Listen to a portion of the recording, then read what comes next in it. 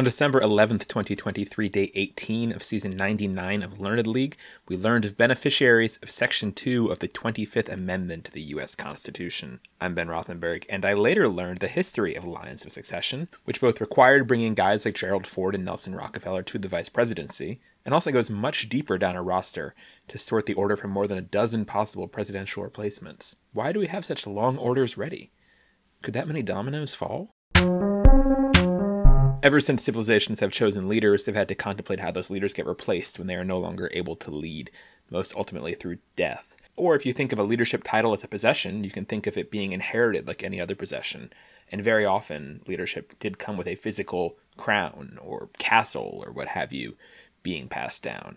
And for most of human history, leaders weren't elected and lines of succession followed bloodlines. This is, of course, still the case in monarchies, most of which are hereditary in how they choose leaders. The British line of succession is probably the most familiar to my audience, so it's what I'll stick with for this example. Current rules for succession were codified in the 1689 Bill of Rights and the 1701 Act of Settlement after James II fled England and William and Mary were installed to replace him. The most recent accession to the British throne was very recent, when King Charles III finally replaced his mother Elizabeth II after 7 decades of waiting, being first in line to the throne. Charles was Prince of Wales before that, which is the position given to the next in line for the British throne, and that position is now held by Charles's elder son, William. After William in the line comes William's 3 children in order, George, Charlotte, and Louis, but if and when George has children of his own, they will move ahead of Charlotte in the order.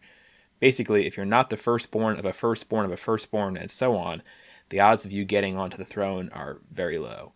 On their official website, the royals' official line of succession currently runs 24 people deep, ending with number 24, Master Lucas Tyndall, who is a 2-year-old toddler who is a grandson of King Charles's sister, Princess Anne. Master Lucas would actually be slightly higher up on the depth chart if the current rules were in place when Anne was born, because it wasn't until 2011 that the UK conferred equal standing to women in the line of succession.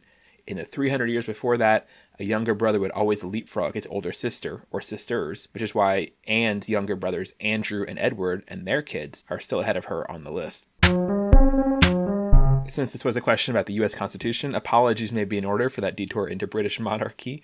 The original U.S. Constitution was clear that a vice president will ascend to the presidency if a president dies or is otherwise incapacitated, but pretty quickly the U.S. prepared for lines beyond that, which have still never been used. The Constitution said succession beyond the vice president should be decided by Congress, and so pretty early in its existence, Congress enacted the first Presidential Succession Act in 1792. They had to decide who would come after the vice president, and their choices at that time were personal. The Secretary of State at that time was Thomas Jefferson, and he annoyed a lot of the Federalists, so instead the group chose the less offensive President Pro Tem of the Senate, John Langdon, to be the first in line after vice president.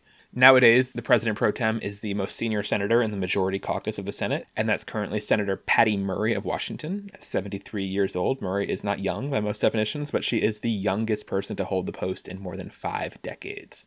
The 1792 plan also had a second person in line after the President Pro Tem of the Senate. That was the Speaker of the House. But that's as far as it went. The line of succession only went 2 people deep at that time.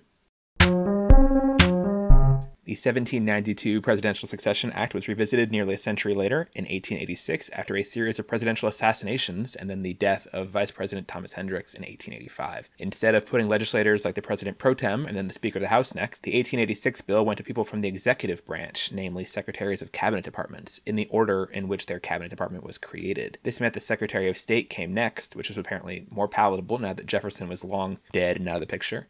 And the overall order went from 2 people deep to 7 people deep. It was Secretary of State, then Secretary of the Treasury, Secretary of War, Attorney General, Postmaster General, Secretary of the Navy, and Secretary of the Interior.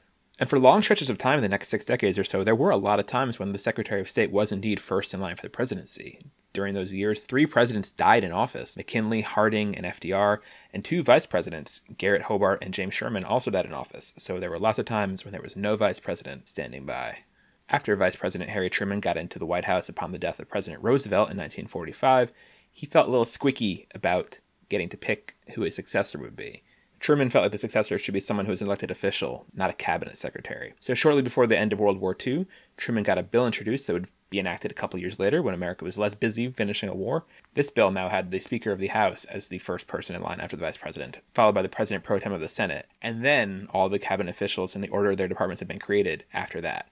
And this is how it's been ever since. Every time a new cabinet department is created, its new secretary goes to the back of the line of succession. So the most recent one currently is the Department of Homeland Security. Not all cabinet secretaries are eligible to be president, so sometimes they get skipped in the order. For example, Jennifer Granholm, the former Michigan governor who is now the Secretary of Energy, was born in Canada, so she was not a natural-born U.S. citizen, and therefore still is not eligible to be president as per the Constitution.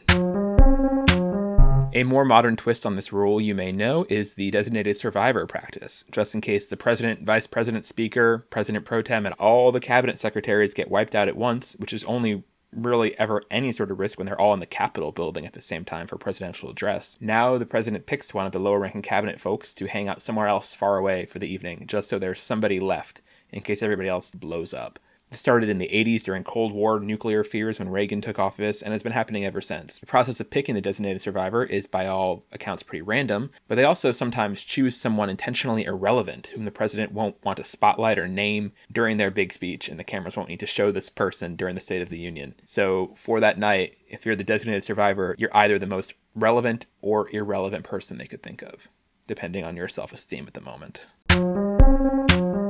Thank you for listening to I Later Learned. If you've enjoyed the show, please tell your friends as always and stay up to date with our output by subscribing on Apple or Spotify or wherever, and leave reviews, just the stars even, on your podcast apps. Those help a bunch, and you can join fellow listeners to discuss the show on the Learned League Facebook page or on the Learned League message board, on which the thread has just sort of devolved into a discussion of my mispronunciations, which is fun, I guess. And if you want to support me in this show and my writing and not hear me mispronounce anything, you can read my words instead on the pages of a book. I wrote a biography of Naomi Osaka called Naomi Osaka, and you can pre-order it now before it comes out next month. A link to buy is in the description here, and I'd be grateful to anyone listening who picks up a copy for themselves or a tennis fan in their lives. You can email me at the show at ilaterlearn.com. Until next time, here's to learning.